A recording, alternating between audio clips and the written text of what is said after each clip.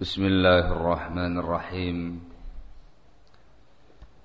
إن الحمد لله نحمده ونستعينه ونستغفره ونعوذ بالله من شرور أنفسنا ومن سيئات أعمالنا من يهده الله فلا مضل له ومن يضلل فلا هادي له وأشهد أن لا إله إلا الله وحده لا شريك له وأشهد أن محمدا عبده ورسوله يا أيها الذين آمنوا اتقوا الله حق تقاته ولا تموتن إلا وأنتم مسلمون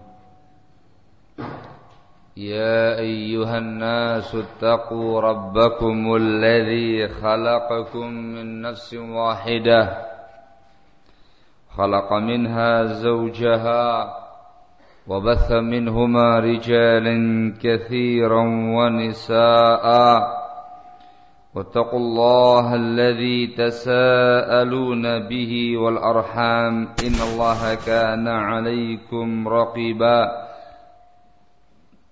يا أيها الذين آمنوا اتقوا الله وقولوا قولا سديدا يصلح لكم أعمالكم ويغفر لكم ذنوبكم ومن يطع الله ورسوله فقد فاز فوزا عظيما أما بعد فإن أصدق الحديث كتاب الله وخير الهدي هدي محمد صلى الله عليه وعلى آله وسلم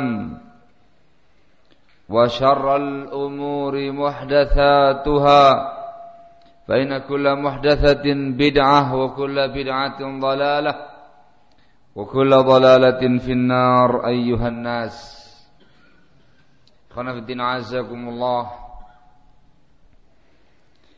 Pada kesempatan majelis kita pada hari ini kita akan memulai mengkaji sebuah risalah yang berjudul Fadlul Islam karya Syekhul Islam Muhammad An-Najdi rahimahullahu ta'ala. Kitab ini menjelaskan kepada kita tentang kemuliaan Islam, keutamaan Islam dari semua sisinya.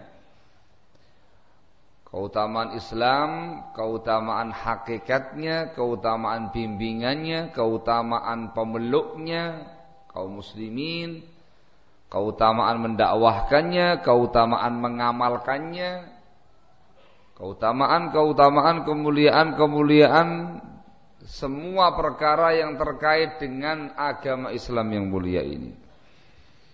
Dalam kitab ini juga akan dikaji nanti tentang makna Islam. Apa itu Islam? Apa hakikat Islam? Juga akan dijelaskan tentang pedoman-pedoman dalam berislam. Penjelasan bahwasanya berislam harus dengan bimbingan kitabullah, harus dengan bimbingan sunnah Rasulullah alaihi salatu wassalam. Menjelaskan tentang kondisi akhir umat ini dalam berislam, yang akan menghadapi masa-masa kondisi-kondisi di mana umat manusia jauh dari Islam, meninggalkan Islam. Orang yang berislam dianggap asing, dianggap aneh.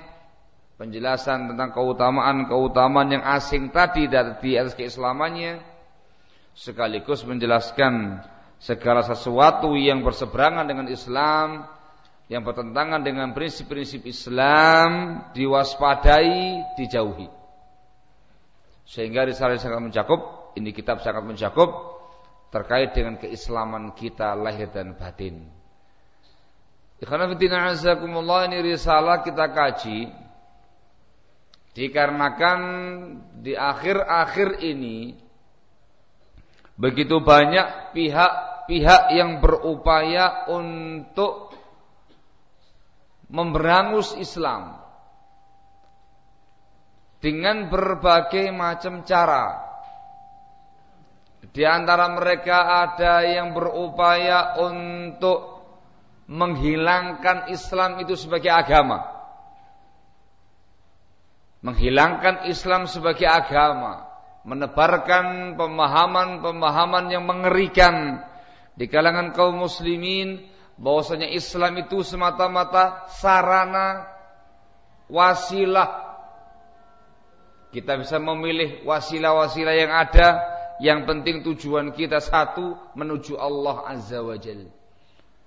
Tidak harus dengan Islam, bisa dengan wasilah-wasilah yang lainnya. Sangat mengerikan. Hendak menanggalkan Islam dari kaum muslimin secara khusus dan menanggalkan Islam dari semua umat manusia. Ada pula yang berupaya untuk meruntuhkan pondasi-pondasi dasar keislaman. Pondasi-pondasi yang sudah diketahui, diyakini oleh segenap kaum muslimin sepanjang zaman, sepanjang masa, sepanjang sejarah di semua tempat. Mau dirobohkan itu semuanya. Tujuan akhirnya nanti adalah kaum muslimin melepaskan keislamannya, kaum muslimin tidak lagi berpegang teguh dengan keislamannya, kaum muslimin bahkan minder, takut untuk menampilkan keislamannya. Ada pula sebagian pihak yang mencoreng-moreng muka Islam. Ini tentunya dari kalangan kaum muslimin, anak-anak kaum muslimin, pemuda-pemuda kaum muslimin, orang-orang mengaku sebagai kaum muslimin, berupaya untuk mencoreng-moreng muka Islam dengan tindakan-tindakan yang kasar, dengan paham-paham radikal, dengan tindakan-tindakan teror, sehingga Islam itu dikesankan agama yang begitu sangar, agama yang tidak mengenal kasih sayang dan rahmah.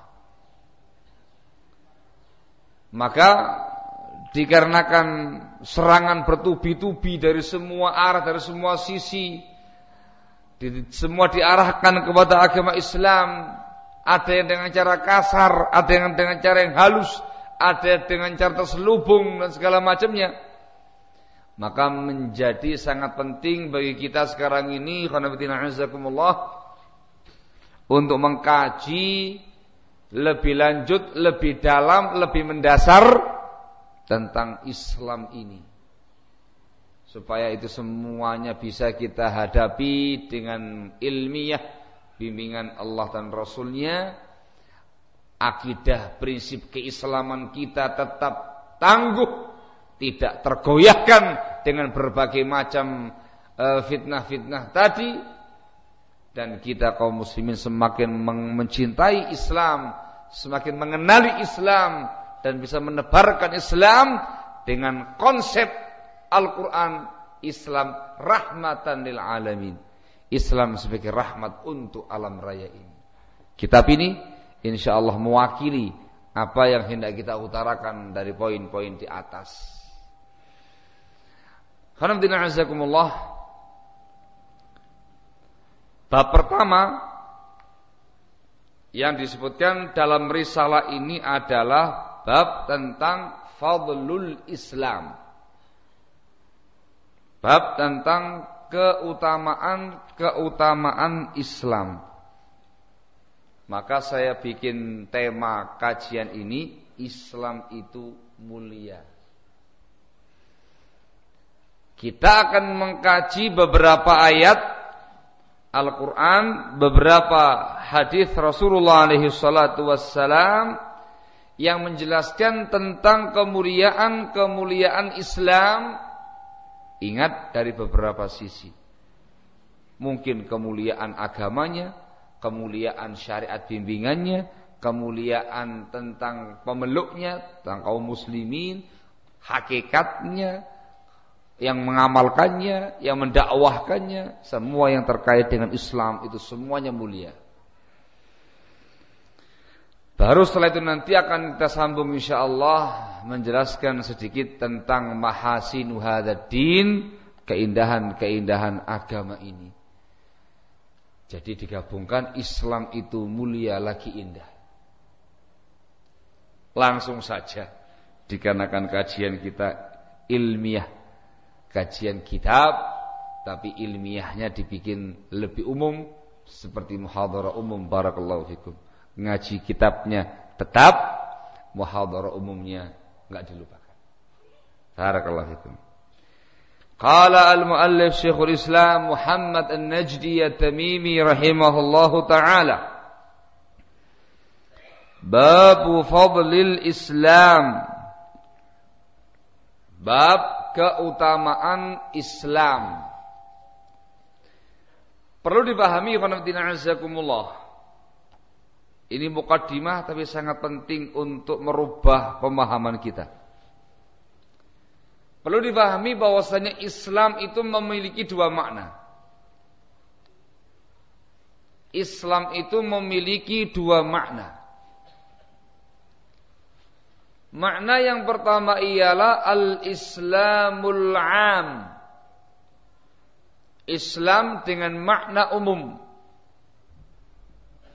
Definisinya adalah at-ta'abbudu lillahi ta'ala bima syara'a.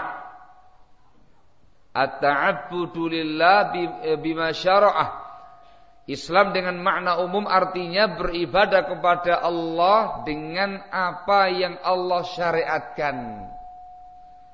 Beribadah kepada Allah dengan apa yang Allah syariatkan ala alsinati rusulih, melalui lesan para nabi dan para rasul.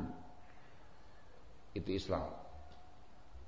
Islam dengan makna umum ini barakallahu fikum adalah agama seluruh para anbiya wal mursalin.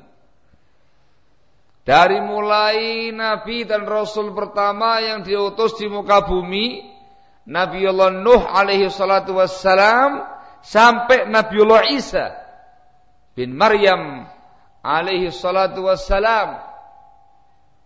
Antum harus paham, agama mereka semua adalah Islam. Beribadah kepada Allah Azza wa Jal dengan apa yang Allah syariatkan melalui nabi-nabi tadi. Beribadah kepada Allah dengan syariat Nabi Nuh pada masanya, dengan syariat Nabi Musa pada masanya, dengan syariat Nabiullah Ibrahim pada masanya, para syariat dengan syariat Nabiullah Isa pada masanya masing-masing. Ini Islam dengan makna umum. Perlu diingat, Islam dengan makna umum ini semuanya sama dari satu sisi. Sama-sama dinut tauhid. Sama-sama agama tauhid yang mengajarkan ibadah hanya kepada Allah semata tanpa kesyirikan-kesyirikan di dalamnya.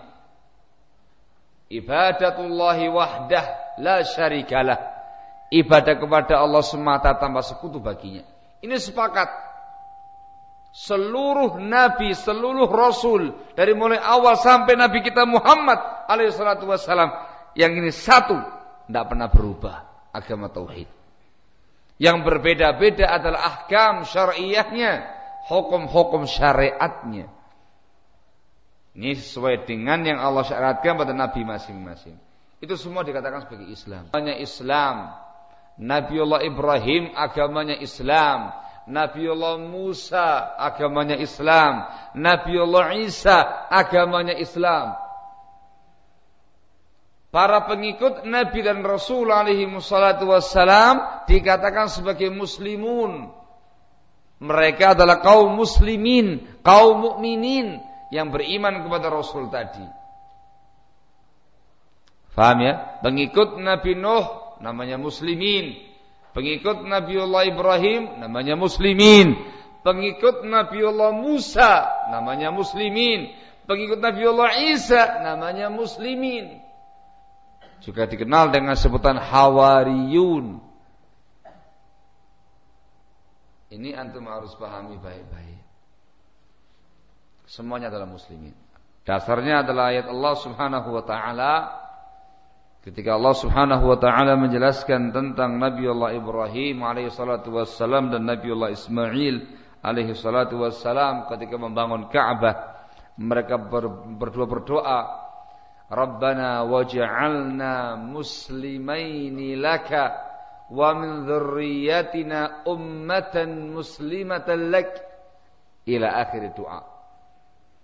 Ya Allah, jadikanlah kami berdua ini muslimaini lak, dua orang yang muslim kepadamu. Wa min dzurriyyatina, dan juga dari anak-anak keturunan kami ummatan muslimatan lak, sebagai umat yang muslim kepada Engkau ya Allah. Disebut dengan muslim. Ini wadih. Lalu apa yang dimaksudkan dengan Yahudiyah? Apa yang dimaksudkan dengan Nasraniyah? Al-jawab dijelaskan oleh Syekh Al-Allamah Ubaid ibn Abdullah Al-Jabiri hafizahullahu ta'ala wa ra'ah. Beliau menjelaskan bahwasanya Al-Yahudiyah ta'ifatun min Bani Israel muharrifatut Taurat.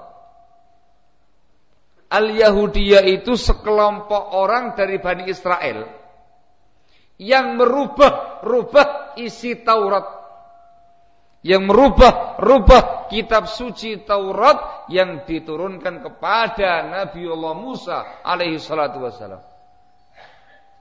Yahudiyah itu bukan pengikut Nabi Musa, bukan muslimin, bukan pengikut Nabi Musa alaihi salatu wassalam.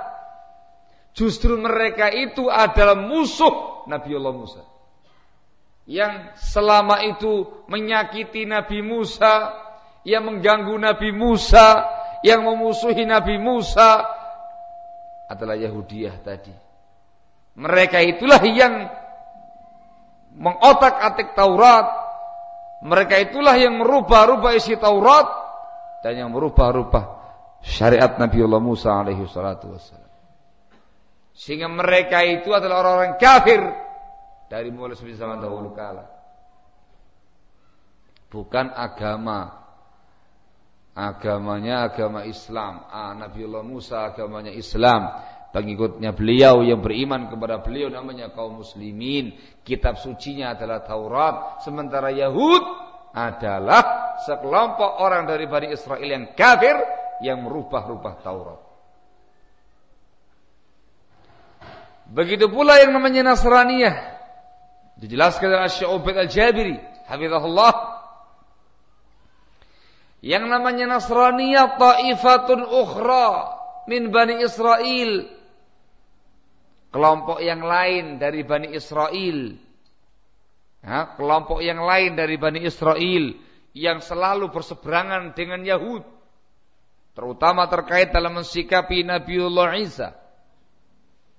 Mereka itu adalah muharrifatul Injil.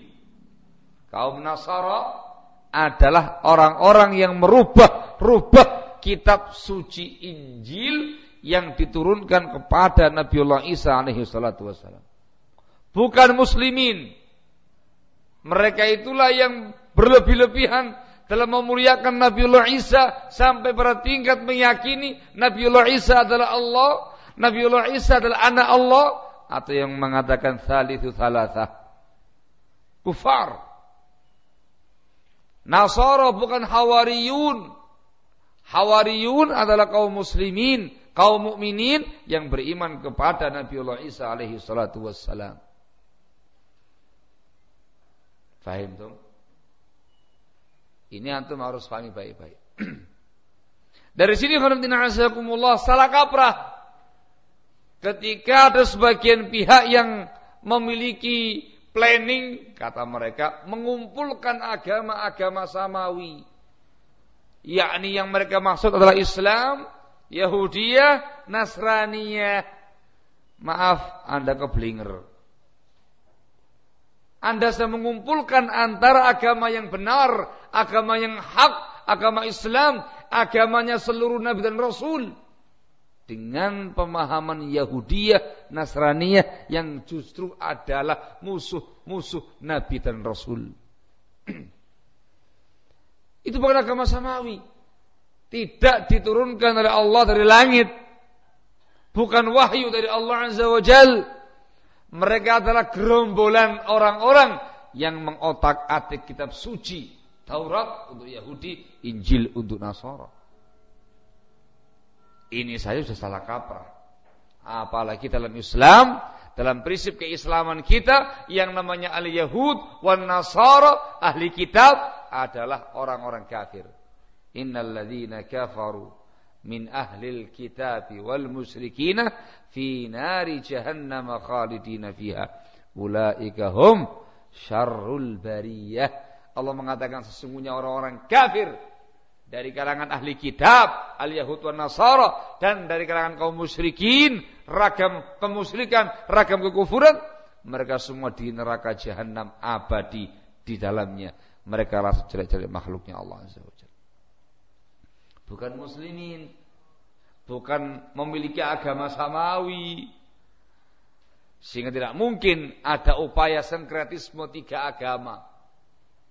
Tidak mungkin adanya keyakinan yang menyatakan semua agama sama, Islam disamakan dengan Yahudiyah, disamakan dengan Nasraniyah, yang tidak mungkin sama. Islam agama dari Allah Azza wa Jal, agamanya para anbiya wal mursalin. Sementara Yahudiyah dan Nasraniyah musuh Islam tadi, musuh Nabi-Nabi dan Rasul tadi. Tolong diingat baik-baik. Diingat baik-baik. Penjelasan yang disebutkan tadi oleh Syekh Al-Allamah Ubaid Al-Jabiri hafizahullah ta'ala itu dimasukkan dalam kumpulan risalah beliau Majmu'atur Rasail Al-Jabiriyah. Barakallahu fikum. Kembali kepada pembahasan kita.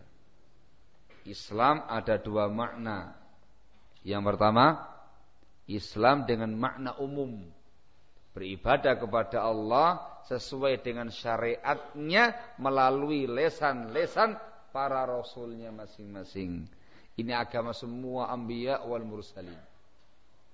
Yang kedua adalah al-Islamul khas, Islam dengan makna khusus, yaitu at-ta'abbudu lillah bima syara'ahu ala lisani Rasulillah sallallahu alaihi wa ala alihi wasallam.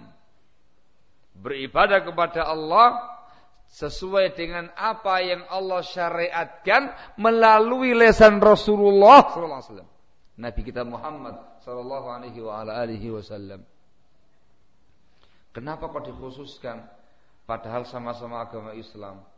Dikhususkan dikarenakan Islam yang dibawa Nabi kita Muhammad alaihi salatu wassalam, bimbingan syariatnya menghapus semua bimbingan hukum-hukum umat-umat yang sebelumnya, nabi-nabi yang sebelumnya. Kitab suci Al-Qur'anul Karim menghapus hukum-hukum yang ada pada kitab-kitab suci sebelumnya. Dan patokan orang itu muslim, mukmin ataukah tidak tergantung Nabi kita Muhammad ini. Barang siapa yang beriman kepada Nabi Muhammad alaihi salatu wassalam, mengimaninya sebagai seorang nabi dan rasul, maka dia mukmin. Otomatis dia juga beriman dengan nabi-nabi yang sebelumnya. Tapi barang siapa yang mengkufuri, tidak mau beriman dengan Nabi kita Muhammad alaihi salatu wassalam, maka dikatakan kafir walaupun dia mengaku beriman dengan Nabiullah Musa atau dengan Nabiullah Isa. Mengkufuri Nabi Muhammad sama dengan mengkufuri seluruh nabi, dan Rasul. Kenapa demikian? Dikarenakan nabi-nabi yang sebelumnya, rasul-rasul yang sebelumnya telah memberikan kabar gembira datangnya Nabi Muhammad SAW. Nabi-nabi yang sebelumnya membenarkan musaddiqan lima baina yadayya, membenarkan apa yang datang di depanku dari seorang rasul yang diutus yang namanya Ahmad, yang namanya Muhammad. Paham tuh? Maka orang-orang yang mengaku sebagai Nasraniyah, mengaku beriman dengan Nabiullah Isa, ketika tidak beriman kepada Rasul, dikatakan kafir. Dengan kesepakatan para ulama. Dia juga dikatakan telah mengkufuri Nabiullah Isa sendiri. Orang-orang Yahudiyah yang mengaku beriman kepada Nabiullah Musa alaihissalam, tetapi tidak mau beriman kepada Nabi kita Muhammad alaihissalam, dikatakan kafir. Dan dia juga dinyatakan telah mengkufuri Nabi Musa sendiri. Itu patokannya Nabi kita Muhammad. Makanya di dalam Islam yang khusus mengucapkan 2 kalimat syahadatain, asyhadu an la ilaha illallah, terus wa asyhadu anna Muhammadan Rasulullah. Tidak boleh mengatakan wa asyhadu anna nabiyan minal anbiya secara umum, tidak bisa. Harus menyebut langsung nama Rasul sallallahu alaihi wasallam, wa asyhadu anna Muhammadan abduhu wa rasuluh. Muhammadan Rasulullah. Maka dikatakan Islam secara khusus.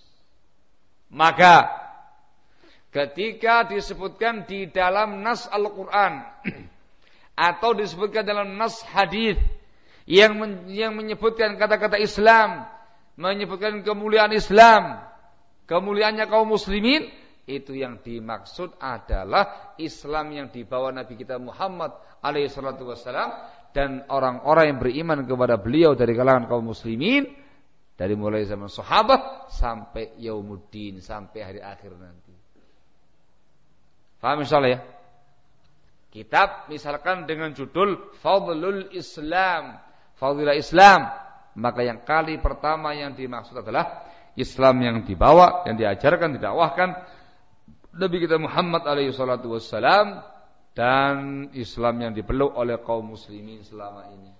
Antum itulah yang dimaksudkan dengan kaum muslimin. Hadza mafhum.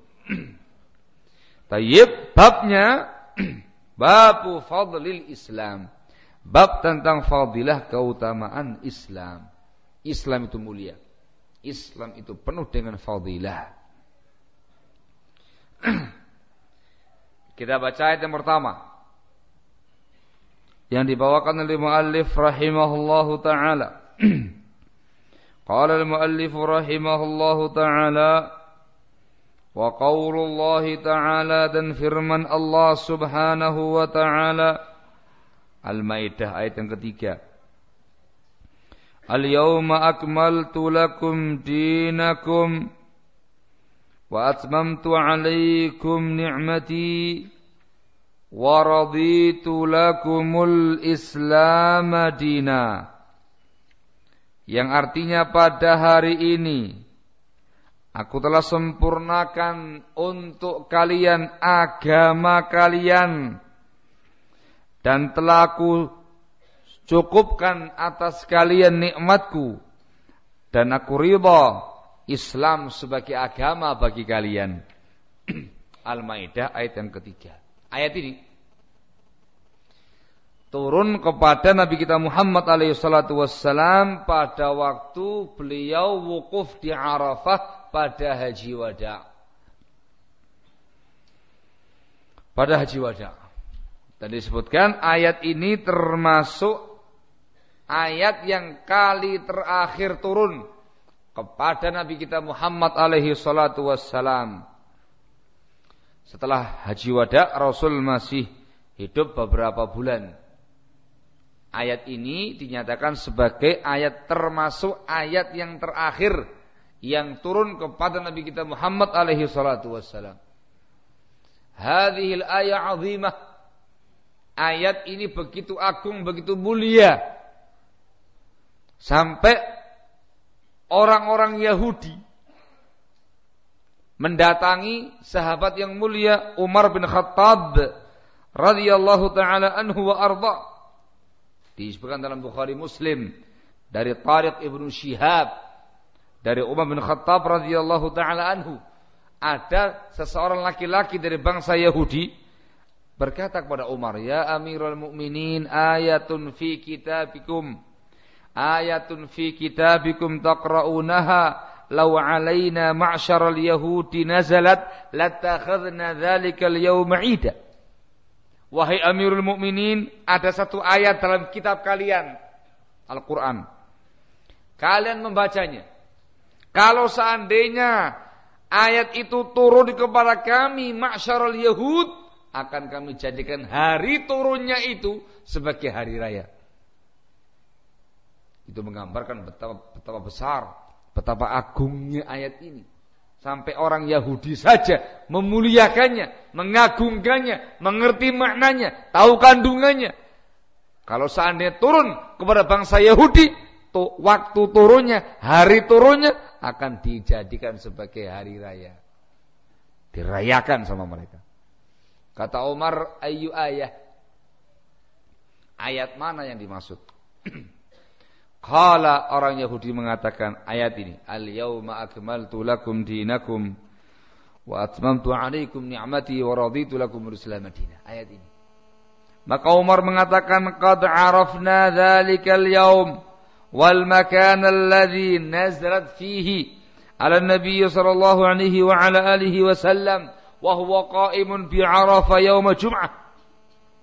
Kami telah tahu hari diturunkannya ayat itu dan tempat diturunkannya ayat itu kepada Nabi kita Muhammad alaihi salatu wasallam. Ayat itu turun ketika beliau berdiri wukuf di Arafah di hari Jumat. Hari Jumat saatnya wukuf di Arafah pada haji wada. Barakallahu fikum. Syahidnya orang Yahudi saja mengetahui kemuliaan agama ini. Memahami betul, mengerti betul kemuliaan agama Islam ini dengan turunnya ayat ini.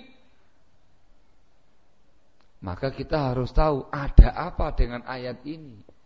Apa isi ayat ini terkait dengan kemuliaan Islam sampai orang-orang Yahudi memuliakannya. Ikhwan fillah azakumullah, ketahuilah ayat ini menjelaskan kepada kita keutamaan Islam dari banyak sisi. Sisi yang pertama ialah ayat ini tegas menyatakan al-Islamu dinun kamil. Islam itu agama yang sempurna. Al-yawma akmaltu lakum dinakum. Islam itu agama yang sempurna. Antum jangan anggap remeh kata-kata sempurna ini. Kalau sempurna itu artinya semuanya telah dibahas. Semuanya telah diberi bimbingan. Semua yang dibutuhkan, yang diperlukan oleh Bani Adam, bahkan bangsa jin, dalam semua urusan-urusan mereka, itu semuanya ada dalam Islam. Sempurna. Dalam masalah akidah, dalam masalah ibadah, dalam masalah akhlak, dalam masalah adab, dalam perkara dakwah, dalam perkara rumah tangga, urusan berbangsa, bernegara, sampai urusan buang hajat, semuanya ada.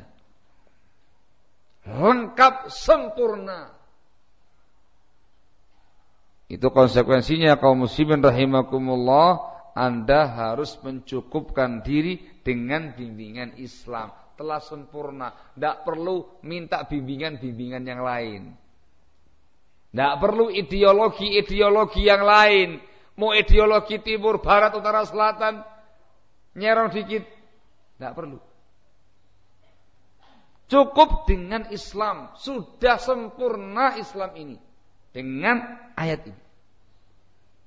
Sebuah keutamaan, kemuliaan yang tidak ada pada agama-agama sebelumnya, pada Islam sebelumnya, pada bimbingan yang sebelumnya. Dikatakan yang sebelumnya dimansuh dengan Islam yang mulia ini. maka tidak perlu penambahan, tidak perlu pengurangan, cukup dengan Islam yang disampaikan oleh Rasul sallallahu alaihi wasallam kepada umatnya. Barakallahu fikum. Sehingga dikatakan fala yahtaju ila ziyadatin abada. Islam tidak memerlukan tambahan sedikit pun. Wa qad atammahu Allah fala yanqusuhu abada. Sudah Allah sempurnakan, sudah Allah cukupkan, tidak mungkin akan berkurang selama-lamanya. Luar biasa. Ini satu poin. Yang kedua, dari sisi yang menyempurnakannya. Siapa yang menyempurnakan Islam? Jawabannya, kok diam saja ya Pak? Siapa yang menyempurnakan agama ini? Jawabannya, kok diam saja ini? Jawabannya Allah Azza wa Jalla. Allah mengatakan al-yauma akmaltu. Dhamir tak ini kembali kepada Allah Azza wa Jalla. Pada hari ini aku telah sempurnakan. Aku, kata Allah, aku yang menyempurnakan agama kalian. Apabila Allah subhanahu wa ta'ala yang menyempurnakan, tidak bakal ada yang tersisa. Semua telah tersampaikan, semua telah diberikan bimbingannya, tidak bakal berlebih, tidak bakal kurang, pas.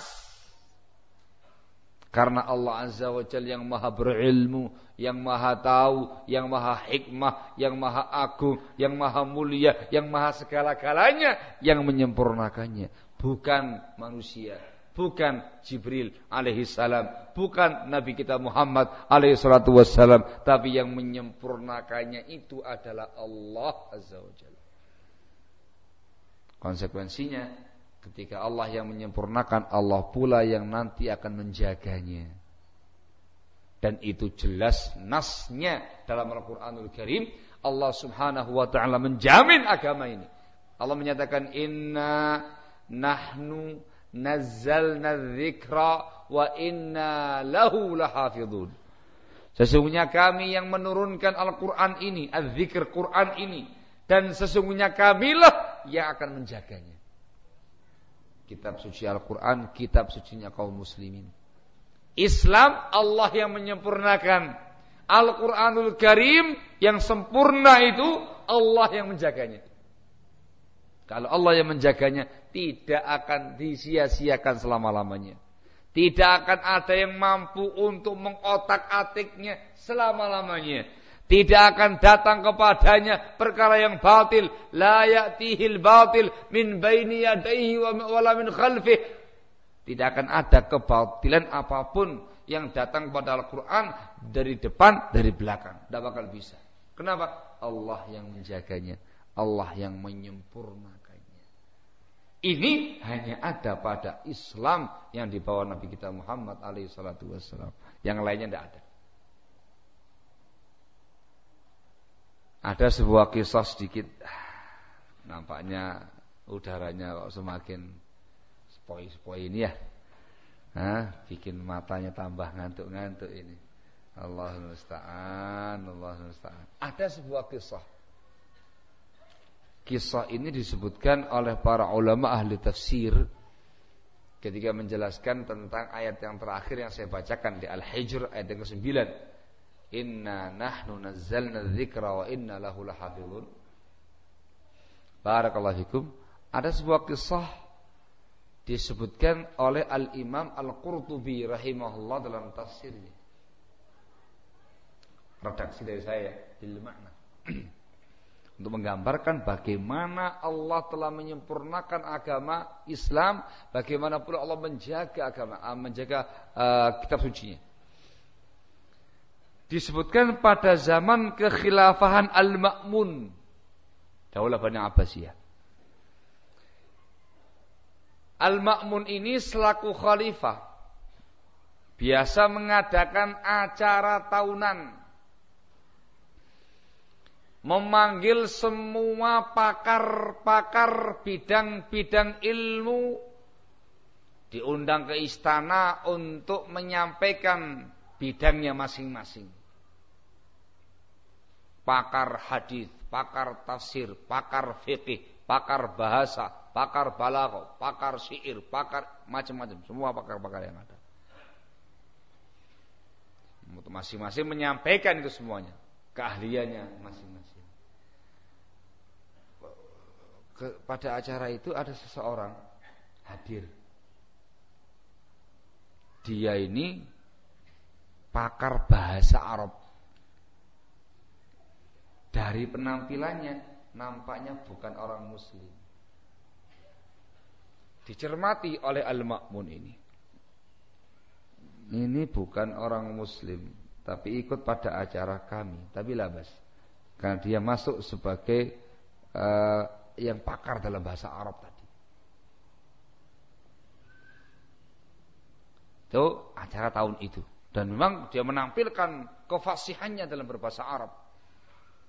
Menyampaikan bagaimana keahlian dia dalam berbahasa Arab. Tahun berikutnya. Pada tahun berikutnya ketika diadakan acara yang serupa, datang lagi orang itu. Kali itu Al-Ma'mun agak sedikit kaget. Kali ini penampilannya kaum muslimin. Berarti ada yang beda ya? Beda ya. Penampilannya kaum Nasara dan muslimin itu beda. Nah, bukankah dulu juga sama-sama pakai jubah? Iya, semuanya pakai jubah. Tapi kalau mereka jarang pakai ini, atau menggunakannya kecil, atau menggunakan tali ikat di bagian tengah. Ada yang diikatkan di bagian tengah jubah mereka, kelihatan. Bentuk jubahnya juga kelihatan berbeda. Kali itu, ini penampilannya muslim. Diamati sama Al-Ma'mun. Begitu acaranya selesai, dipanggil secara khusus. Ditanya oleh Al-Ma'mun, bukankah saudara yang tahun kemarin datang? Betul Khalifah.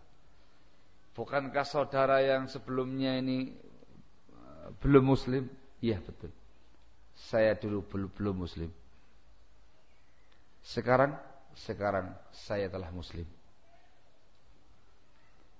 Apa yang menyebabkan saudara masuk Islam? Ini pertanyaannya ya. Apa yang menyebabkan saudara masuk Islam?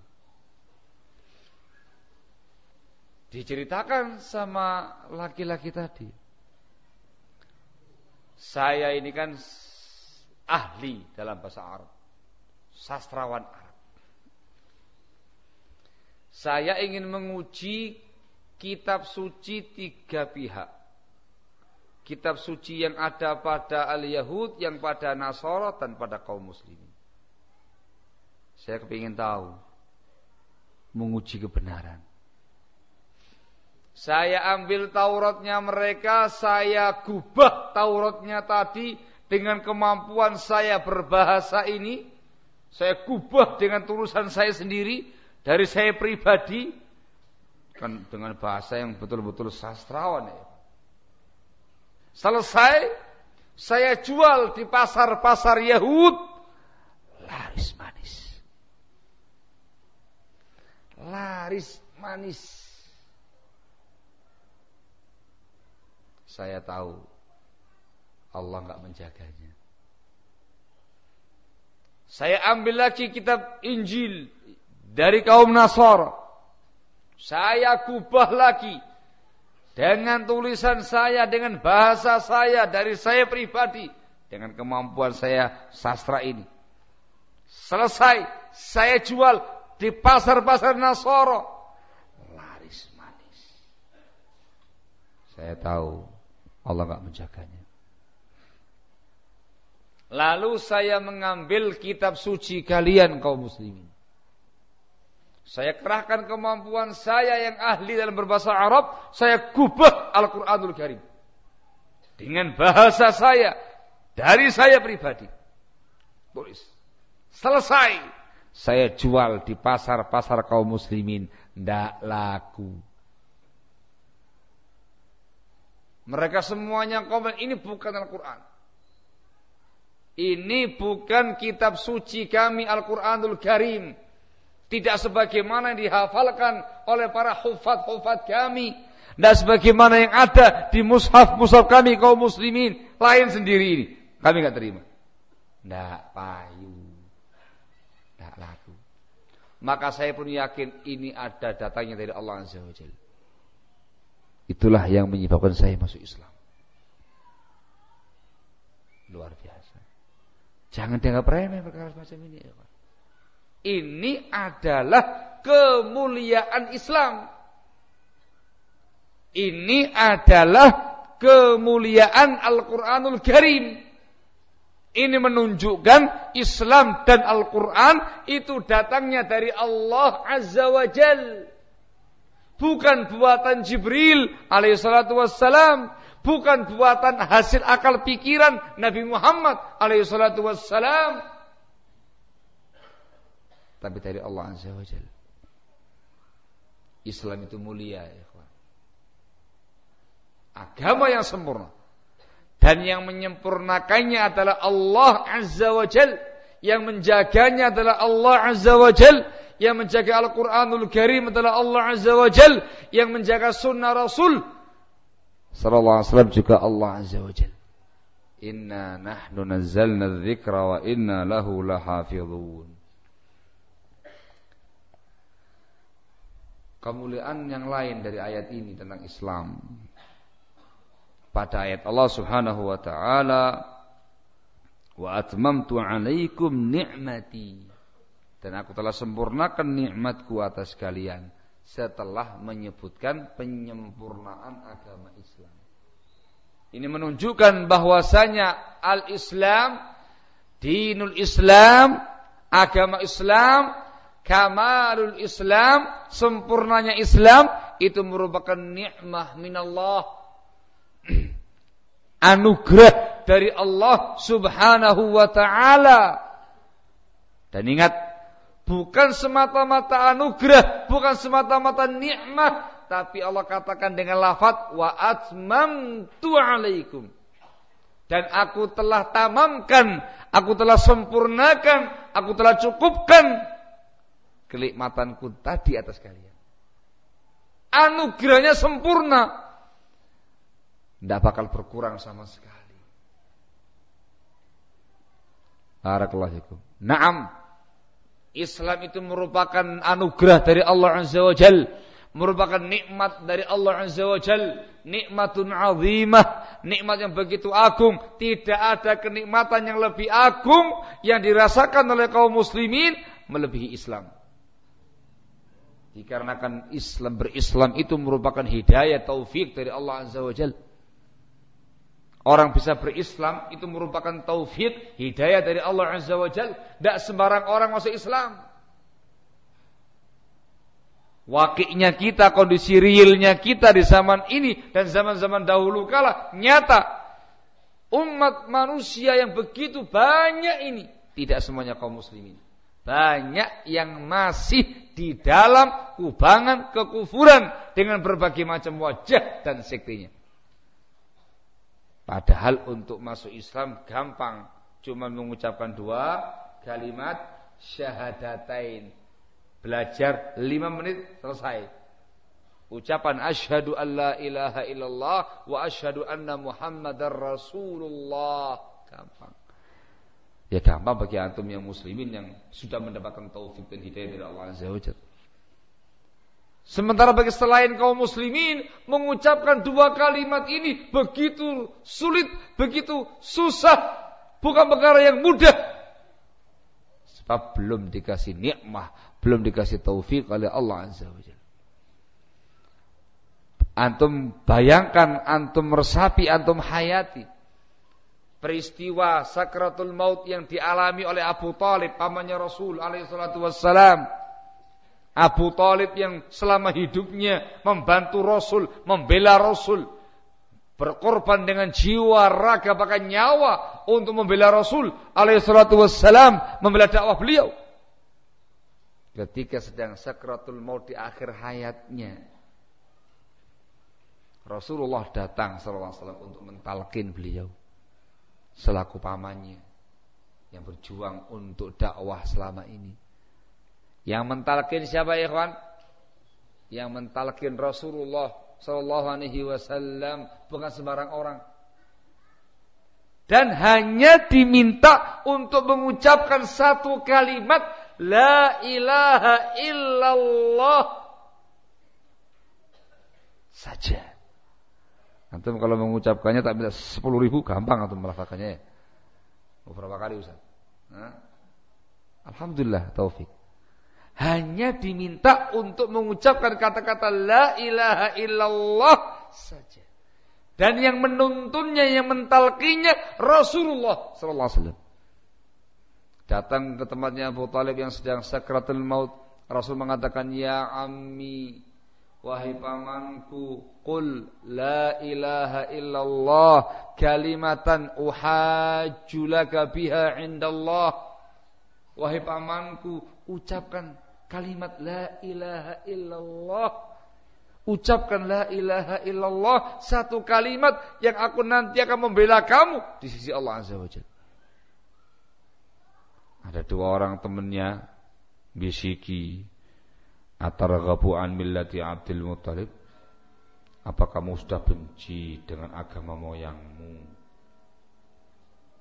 Dibisiki demikian ya, bisikan setan manusia. Diulang lagi oleh Rasulullah yang kedua kalinya. Diulang yang ketiga kalinya. Hanya diminta untuk mengucapkan kata-kata la ilaha illallah saja. Ternyata disebutkan dalam riwayat itu tadi, dalam Bukhari Muslim dari Musaib bin Hazn radhiyallahu an. Akhir ucapan Abu Talib adalah dia ala millati Abdul Muttalib.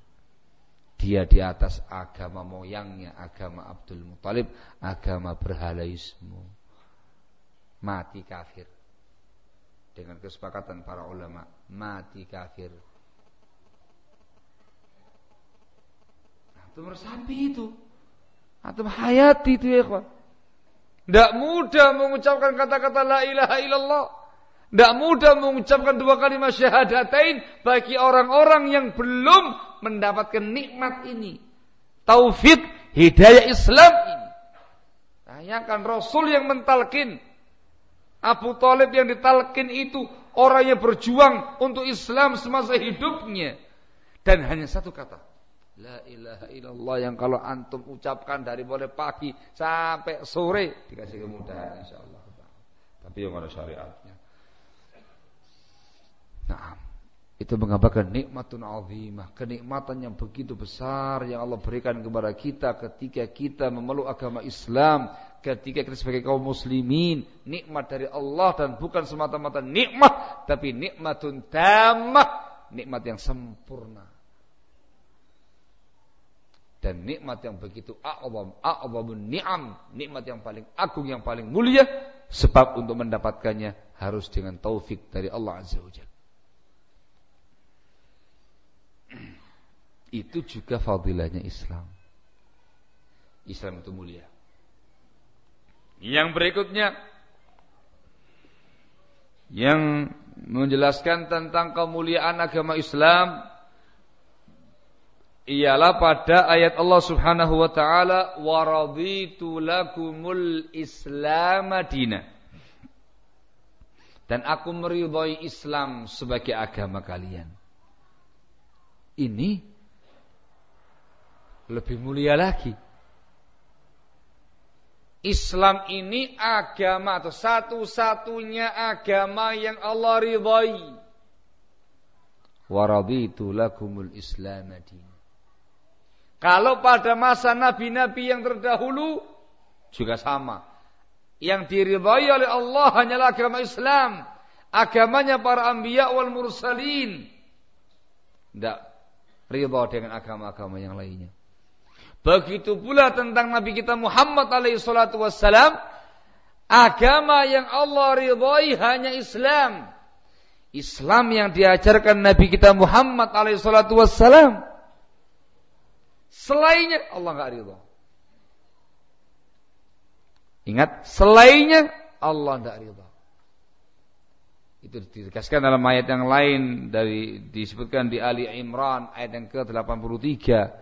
Allah Subhanahu wa taala mengancam, wa may yabtaghi ghairal islami dina, wa may yabtaghi ghairal islami dina falan yuqbala minhu wa huwa fil akhirati minal khasirin. Barang siapa yang mencari agama selain Islam, barang siapa yang mencari agama selain Islam, maka tidak akan diterima daripadanya, dan dia di hari akhir nanti termasuk orang-orang yang merugi. Ini di samping menjelaskan kepada kita tentang kemuliaan Islam sebagai satu-satunya agama yang Allah ridhai, ini juga sekaligus prinsip yang tidak bisa digoyahkan, yang tidak mungkin dicongkel dengan apapun. Prinsip bahwasanya agama yang hak, agama yang benar, agama yang Allah ridhai hanya Islam, enggak ada lagi yang lain. Inna dina indallahil Islam. Maka yang masuk Islam dikatakan muslim, mukmin, saudara kita. Yang belum masuk Islam maka dikatakan kafir. Hanya dua keadaan, muslim atau kafir. Yang munafik sama kayak yang kafir. Yang tidak masuk Islam maka dikatakan kafir, apapun bentuk dan nama agamanya. Ini bukan kemudian radikalisme, tapi ini adalah prinsip Islam yang diajarkan dalam ayat ini.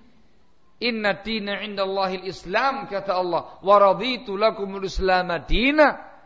Ditambah dengan ancaman tadi, wa may yabtaghi ghairal islami dina falan yuqbala min wa huwa fil akhirati minal khasirin. Atau gabungkan lagi dengan ayat yang lain, innal ladzina kafaru min ahlil kitabi wal musyrikin fi nari jahannam khalidina fiha ulaika hum syarrul bariyah.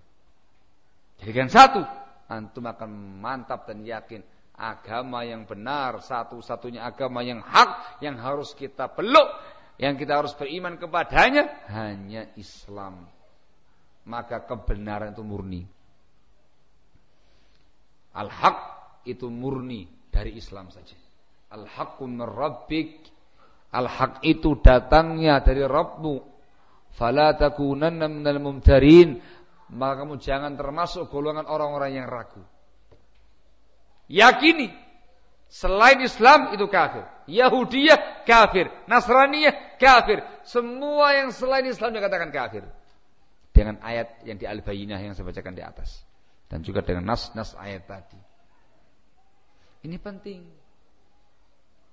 Sehingga mohon maaf, salah besar ketika ada sebagian pihak yang memiliki pemahaman pluralisme, yang meyakini semua agama adalah sama. Tidak sama. Islam itu agama yang hak, yang Allah ridhai. Selain Islam tidak Allah ridhai. Wala yarda li'ibadihil kufur. Itu di Az-Zumar. Allah enggak ridha untuk hamba-hambanya kekufuran. Yang Allah ridhai hanya Islam. Tidak sama. Tidak sama. Tidak mungkin kau menyatukan semua agama-agama tadi. Itu menyatukan antara hak dan yang batil, menyatukan antara Islam dan kekufuran. Itu penyimpangan yang luar biasa. Maka disinilah terjadinya pembatas antara muslimin dan kafirin. Ada ahkamun takhusul muslimin, ada hukum-hukum agama terkait dengan kaum muslimin.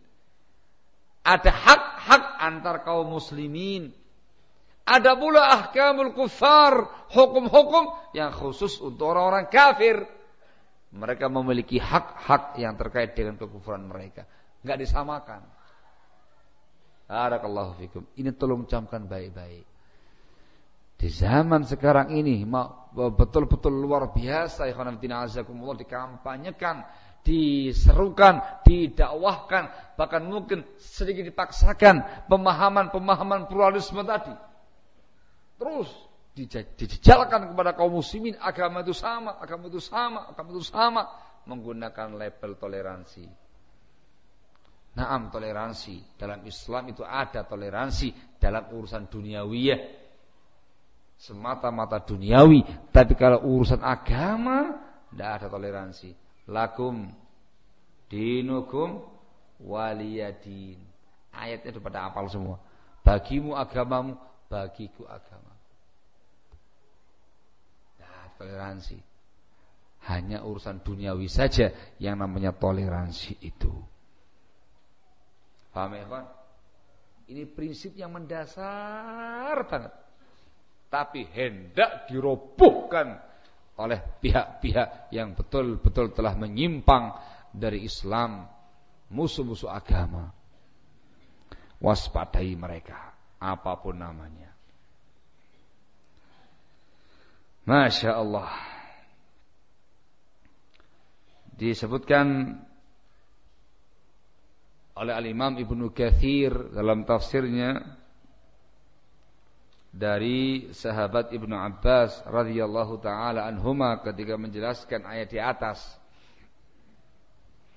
Kata Ibnu Abbas, akhbarallahu nabiyahu sallallahu alaihi wasallam wal mu'minin annahu akmala lahumul iman fala yahtajuna ila ziyadatin abada wa qad atammahu Allah fala yanqusuhu abada wa qad radiyahu fala yaskhatuhu abada. Dalam ayat ini Allah Subhanahu wa taala memberitakan kepada nabinya sallallahu alaihi wasallam dan kepada kaum mukminin bahwasanya Allah Azza wa Jalla telah menyempurnakan untuk mereka pokok-pokok keimanan mereka, agama mereka. Maka mereka tidak memerlukan penambahan selama-lamanya.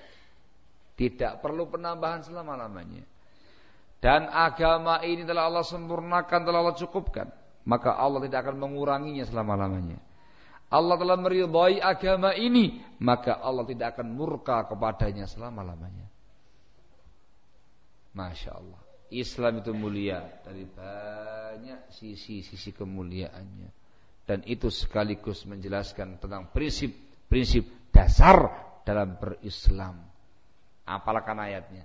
Al-yawma akmaltu lakum dinakum wa atmamtu alaikum ni'mati wa raditu lakumul Islam madina.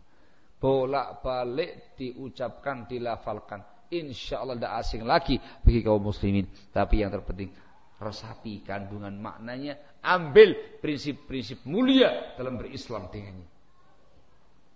Barakallahu fikum. Apakah boleh dalam berislam, dalam mengamalkan Islam kita membuat cara-cara sendiri? Jawabannya tidak boleh. Kenapa tidak boleh? Dikarenakan Islam telah Allah sempurnakan. Tidak perlu buatan kamu, tidak perlu ide-ide kamu, sudah sempurna. Hanyalah ittiba, hanya mengikuti bimbingan yang ada ini. Kita amalkan Islam sesuai dengan bimbingan Allah dan Rasulnya alaihi salatu wassalam. Nah, ayat yang kedua yang menjelaskan kepada kita tentang kemuliaan Islam, keutamaan Islam. Disebutkan di dalam surat Yunus ayat yang ke-104. Allah Subhanahu wa ta'ala berfirman, Qul ya ayyuhan nas in kuntum fi syakkim min dini fala a'budu alladhina ta'buduna min dunillah walakin a'budullaha alladhi yatawaffakum. Surat Yunus. Yang artinya, ya ayyuhan nas, wahai, qul, katakan wahai Nabi alaihi salatu wassalam, ya ayyuhan nas, wahai segenap umat manusia dan jin. In kuntum fi syakkim min dini, kalau kalian ragu akan agamaku. Kalau kamu masih ragu akan agamaku, tak jelaskan. Agamaku, fala a'budul ladzina ta'buduna min dunillah. Aku tidak akan menyembah, aku tidak akan beribadah kepada orang-orang yang kamu ibadahi selain Allah. Walakin a'budullaha alladzi yatawaffakum. Tapi aku hanya beribadah kepada Allah yang mewafatkan kamu sekalian. Ayat ini menjelaskan kepada kita tentang hakikatu dinil Islam. Menjelaskan tentang hakikat agama Islam. Apa itu? Apa itu? Beribadah hanya kepada Allah Subhanahu wa ta'ala, dan ada lagi yang kedua, meninggalkan segala bentuk peribadatan penyembahan kepada selain Allah. Ini yang disebut dengan itsbat wa nafi. Itsbat penetapan, nafi peniadaan. Itsbat menetapkan Allah Azza wa Jal sebagai satu-satunya sesembahan yang berhak untuk kita ibadahi. Kita mempersembahkan ibadah kita hanya kepada Allah semata, untuk Allah semata. Itu namanya itsbat. Yang kedua nafi, kita meniadakan segala bentuk peribadatan sesembahan selain Allah Azza wa Jalla. Ini adalah makna la ilaha illallah. Kata-kata la ilaha, tidak ada sesembahan, itu nafi, meniadakan segala bentuk peribadatan selain Allah.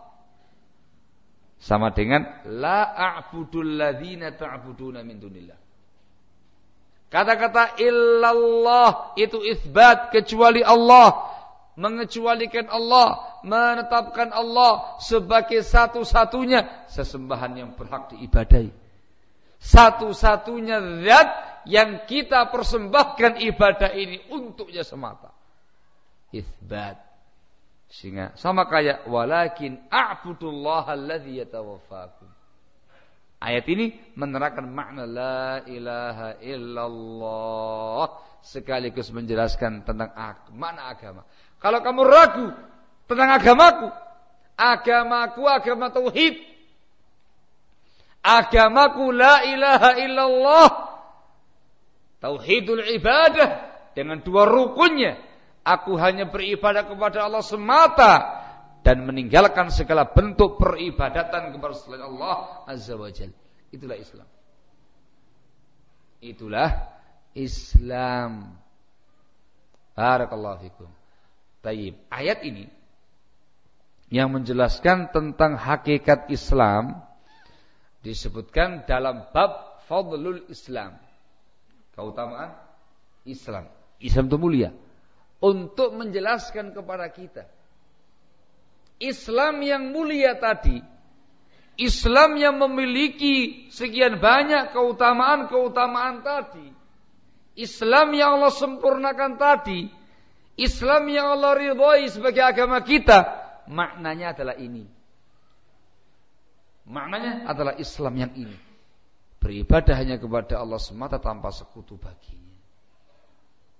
Bukan sembarang Islam, tapi Islam yang ini maknanya. Barakallahu fikum. Ini sisi yang pertama. Sisi yang kedua dari ayat ini yang menerangkan tentang keutamaan Islam ialah syumuliyatul Islam li jami'in nas. Islam itu mencakup seluruh umat manusia dan jin. Yang Arabnya, yang Ajamnya, yang Nusantaranya, yang luar negerinya sama. Sebab dalam ayat ini Allah Azza wa Jalla memanggil dengan kata-kata ya ayyuhan nas, wahai umat manusia. Itu umum, meliputi semua umat manusia yang di Arab, yang di luar Arab, yang di Nusantara, luar Nusantara, semuanya. Itu namanya syumuliyatul Islam. Islam itu syamil. Tidak ada Islam Arab, tidak ada Islam Ajam, tidak ada Islam Nusantara, tidak ada Islam luar Nusantara, Tidak ada Islam Indonesia, tidak ada Islam Malaysia, tidak ada Islam Yaman, tidak ada Islam mana lagi. Dan yang lain-lainnya. Islam itu cuma satu. Yang dibawa oleh Nabi kita Muhammad SAW dan umum meliputi semua kaum muslimin di semua mancanegara dan dunia ini. Muslim yang di Nusantara sama dengan yang di Arab sana. Satu bimbingannya. Qur'annya sama, nabinya sama, bimbingannya sama, Allah, Rabbnya juga sama. Ya ayyuhan nas. Ini prinsip yang juga disepakati oleh para ulama bahwasanya Nabi kita Muhammad alaihi salatu wassalam adalah seorang nabi, seorang rasul yang diutus kepada segenap umat manusia dan jin tanpa terkecuali. Disebutkan sebagai penambahan keterangan ya ikhwan,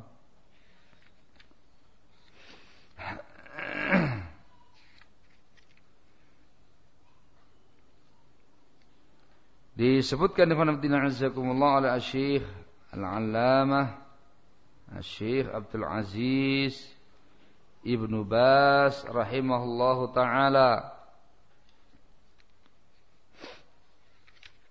di dalam risalah beliau Asy-Syari'atul Islamiyah wa mahasinuha wa daruratul bashari ilaiha. Beliau menjelaskan bahwasanya Nabi kita Muhammad alaihi salatu wassalam diutus oleh Allah Subhanahu wa taala kepada segenap umat manusia, yang Arabnya, yang ajamnya, yang semuanya. Beliau menjelaskan di halaman yang ke-34. Kata beliau rahimahullah bin Baz rahimahullah menjelaskan tentang Nabi kita Muhammad alaihi salatu wassalam, Wallahu subhanahu wa ta'ala qad arsalahu ilan nasi kafatan bi ijma'il muslimina ayda. وقد دلت الآيات القرآنية والأحاديث النبوية أنه عليه الصلاة والسلام رسول الله إلى الجميع إلى العرب والعجم والأحمر والأسود والجن والإنس وهو رسول الله إلى الجميع من حين بعثته عليه الصلاة والسلام إلى أن تقوم الساعة كما يدل على ذلك قوله جل وعلا قل يا أيها الناس إني رسول الله إليكم جميعا. Tegas, sangat tegas, yang artinya kata beliau hafizahullah ta'ala, Allah subhanahu wa ta'ala telah mengutus Nabi kita Muhammad alaihi salatu wassalam kepada segenap umat manusia dengan kesepakatan kaum muslimin. Ingat, dengan kesepakatan kaum muslimin.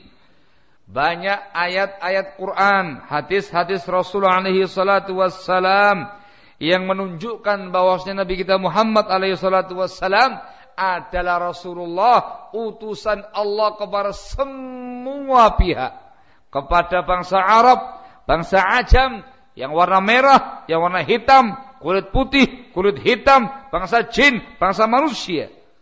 Beliau adalah utusan Allah kepada semua pihak dari semenjak Allah mengutus beliau sampai hari kiamat nanti. Ini ditunjukkan dalam ayat yang lain. Tepatnya di Al-A'raf 158. Allah Subhanahu wa taala menyatakan, "Qul ya ayyuhan nas inni Rasulullah ilaikum jami'a." Katakan wahai Nabi alaihi salatu wassalam, ya ayyuhan nas, wahai segenap umat manusia, sesungguhnya aku adalah utusan Allah kepada kalian semuanya. Wow, bukan kepada Nusantara saja, bukan kepada bangsa Arab saja, tapi kepada semua umat manusia.